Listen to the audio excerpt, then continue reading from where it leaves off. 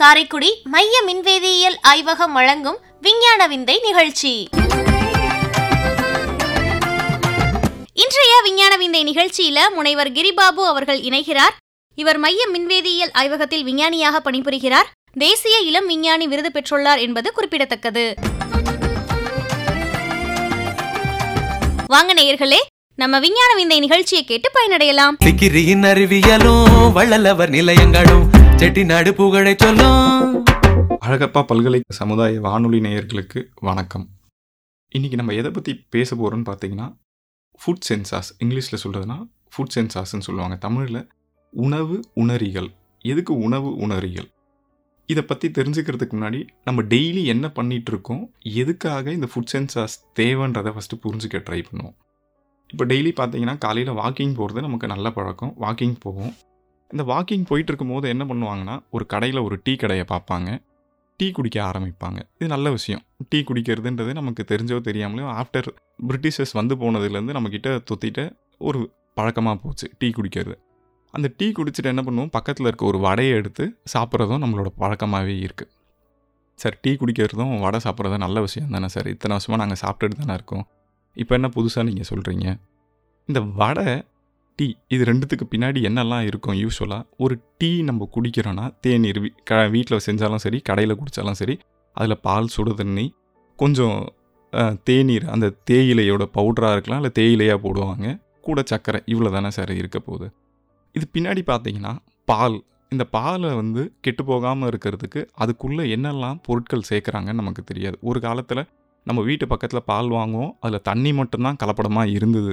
இல்லைனா கொஞ்சம் unhygienic bacteria, அதாவது மாட்டோட மடியை சுத்தம் பண்ணாமல் இருந்தாங்கன்னா அதில் சில பாக்டீரியாஸ் இருந்திருக்கும். அதை நம்ம கொதிக்க வச்சு குடிக்கும் போது அந்த பாக்டீரியா காலனி குறைஞ்சி நம்ம குடிக்கும் போது நமக்கு எந்த ஆபத்தும் இல்லாமல் இருந்தது.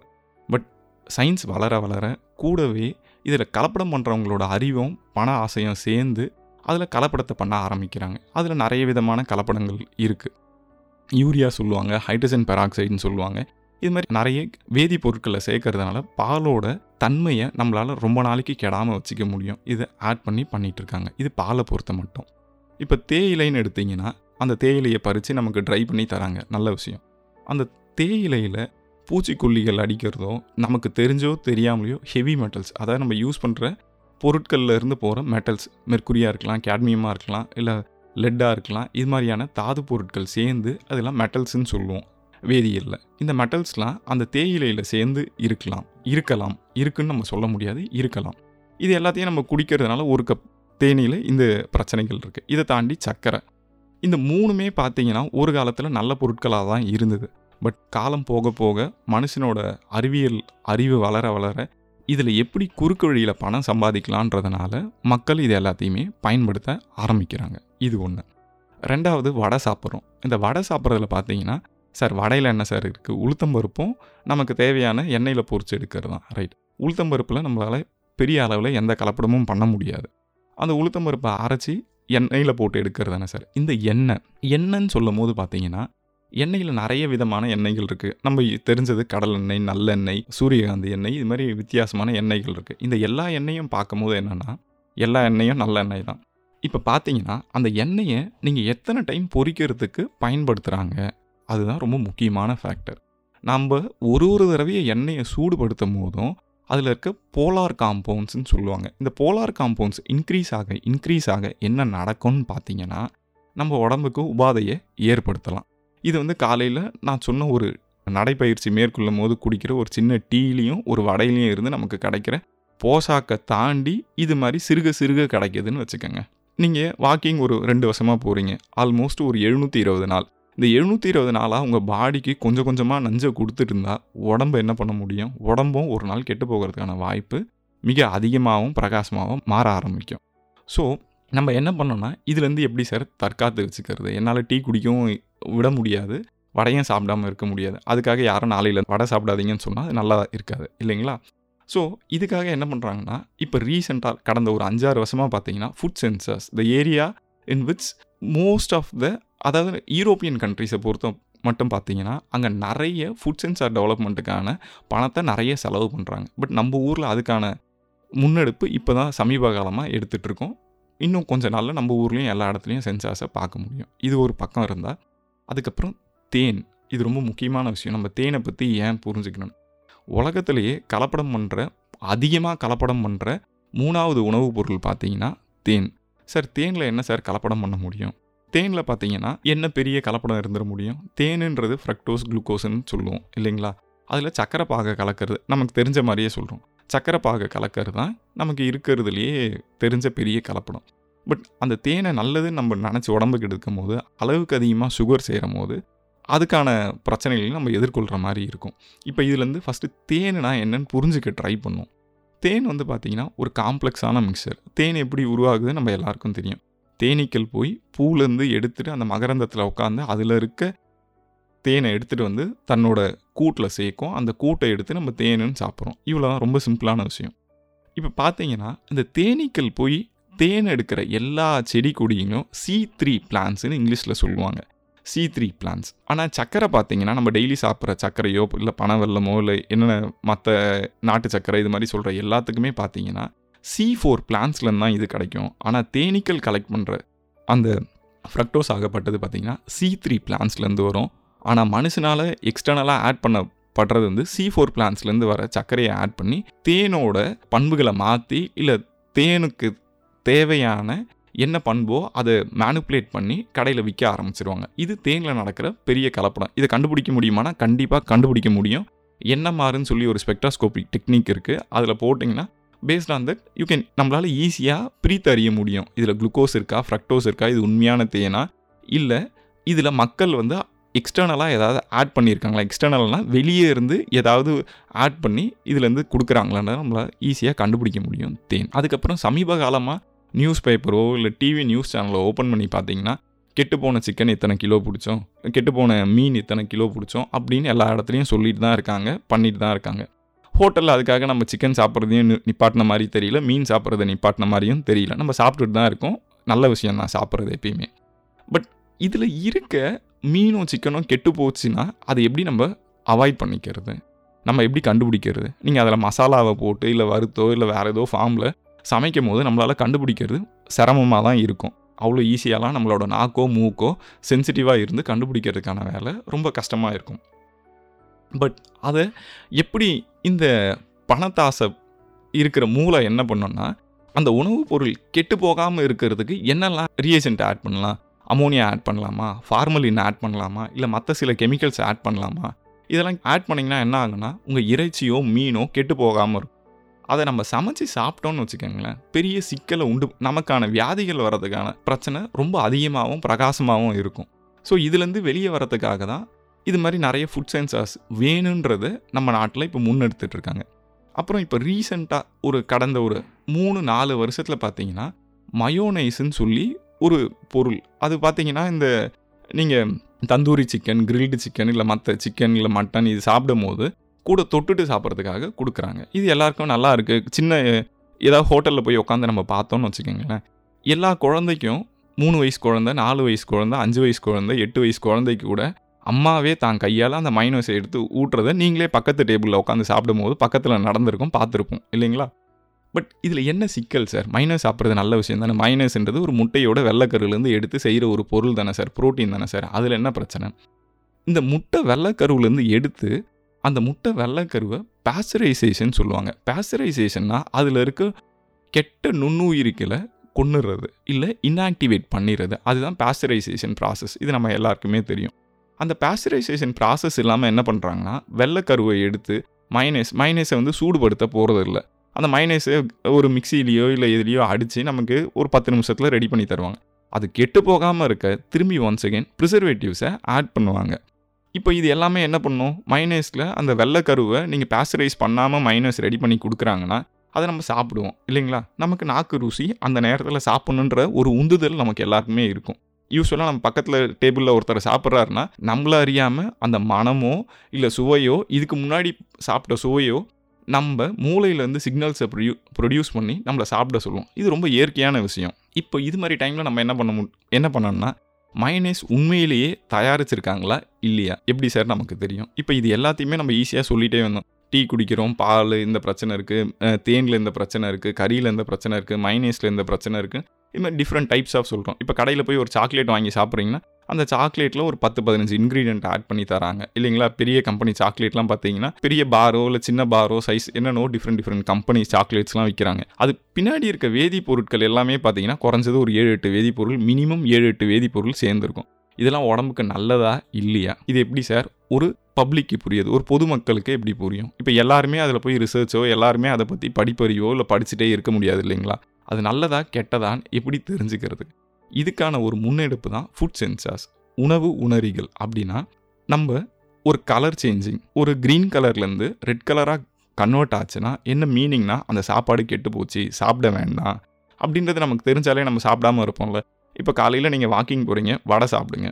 உங்ககிட்ட ஒரு சின்ன பேப்பர் இருக்குது, ஆனால் அந்த எண்ணெயிலேருந்து ஒரு ட்ராப் இந்த பேப்பரில் விடுங்கன்னு சொல்லி அவர் அந்த டீ மாஸ்டரோ இல்லை வடை போடுறவர்கிட்டயோ அந்த குக்குக்கிட்டேயோ கேட்டு ஒரு ட்ராப் விட்டாங்கன்னா அந்த பேப்பர் வந்து கலர் மாறுச்சுன்னா, ரெட் கலராக மாறுச்சுன்னா அந்த வடையை சாப்பிடாதீங்க. இது மாதிரி ரொம்ப சிம்பிளாக இருக்கும் பட்சத்தில் இப்போ நீங்கள் குழால தண்ணி பிடிக்கிறீங்க, குழால வர தண்ணி கலர்லெஸ்ஸாக, அதாவது எந்த டர்பினும் இல்லாமல் மண்ணும் சேறு சகதி இல்லாமல் இருந்தால் நம்ம பிடிப்போம், குடிக்கலாம், இல்லை ஏதோ ஒன்று பண்ண செய்வோம் இல்லைங்களா.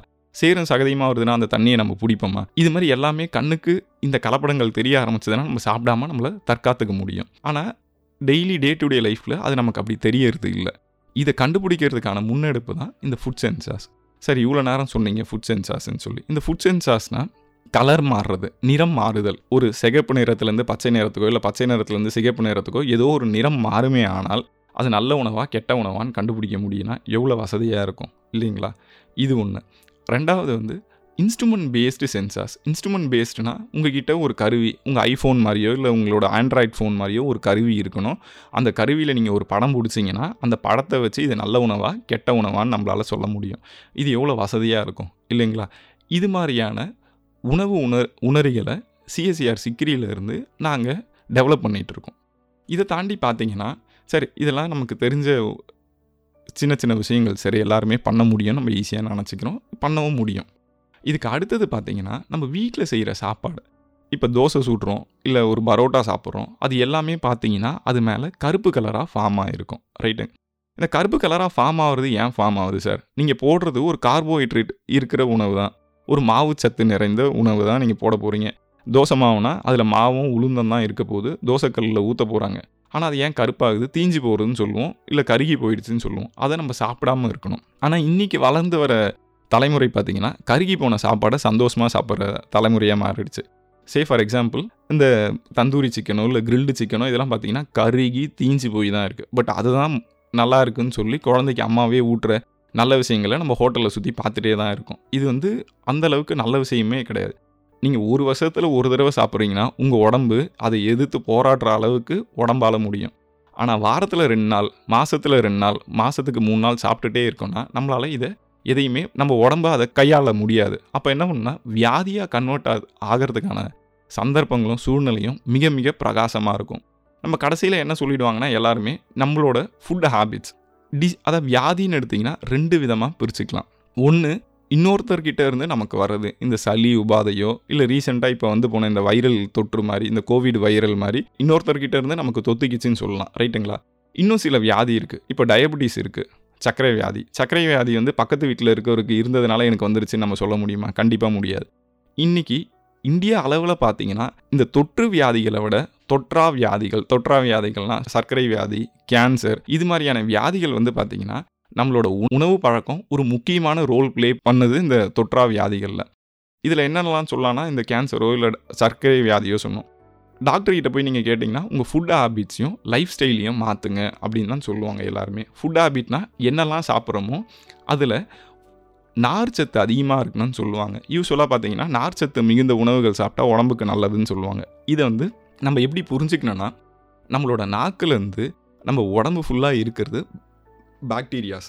இந்த பாக்டீரியாக்கான உணவை நம்ம கொடுக்கணும்.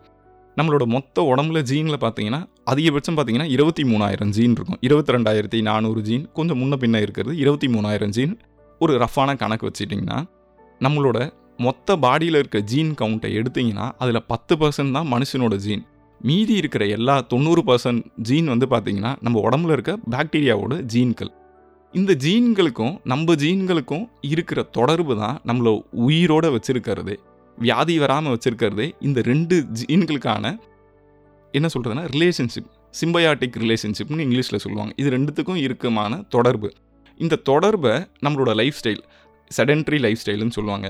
ஒழுங்காக எக்ஸசைஸ் பண்ணாமல் சாப்பிட்டு படுத்த படுக்கையாகவே இருக்கிறது, இல்லை ஒழுங்காக தண்ணி குடிக்காமல் இருக்கிறது, இது மாதிரி செடென்ட்ரி லைஃப் ஸ்டைலோ இல்லை உணவு பழக்கங்கள். இந்த உணவு பழக்கம் சரியில்லாத போது என்ன பண்ணுன்னா, இது ரெண்டும் சேர்ந்து இந்த சிம்பயாட்டிக் ரிலேஷன்ஷிப்பை பிரேக் பண்ணோம் இல்லை ஆல்டர் பண்ணோம். இது மாதிரி ஆல்டர் பண்ணுறதுனால வியாதி ரொம்ப ஸ்பீடாக நமக்கு வரதுக்கான வாய்ப்புகள் மிக பிரகாசமாக இருக்கும்.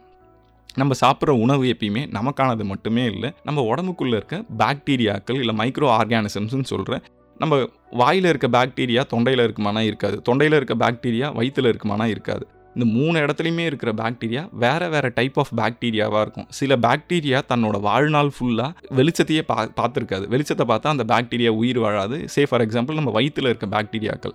ஆனால் அந்த பாக்டீரியாவுக்கு என்னென்ன தேவைன்னு பார்த்தீங்கன்னா, பியூட்ரேட் தேவை, ப்ரோபனேட் தேவை, அசிட்டேட் சிலதுக்கு தேவைப்படும். இது மாதிரி சின்ன சின்ன மாலிக்யூல்ஸ் இருந்தால் தான் அவங்களால உயிர் வாழ முடியும். அவங்க உயிர் வாழ முடியலன்னா அந்த இடத்துல புண்ணு வரலாம், இல்லை மற்ற தேவையில்லாத வியாதிகள் வரதுக்கான வாய்ப்பு மிக பிரகாசமாக இருக்குது.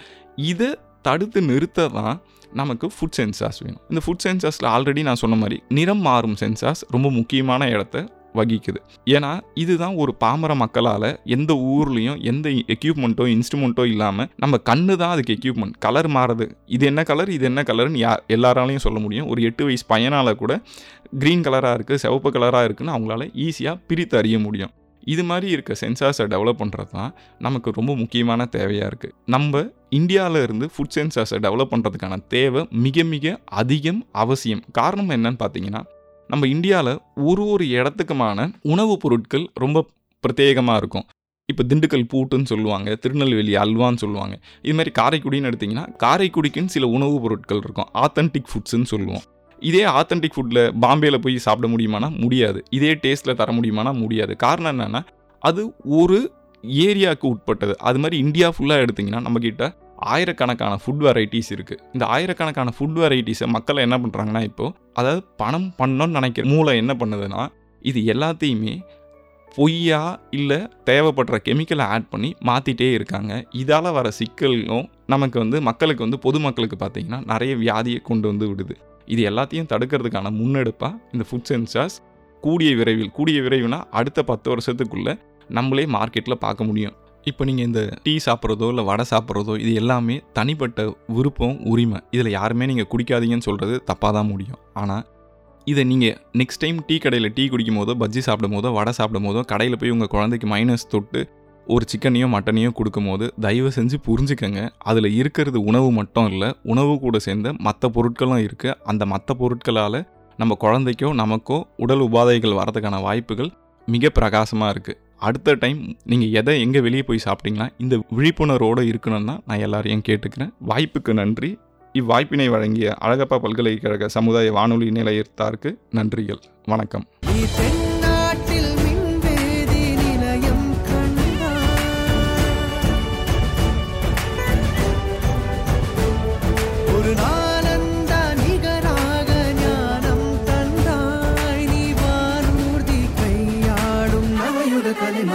இன்றைய விஞ்ஞான விந்தை நிகழ்ச்சி இத்துடன் நிறைவுற்றது.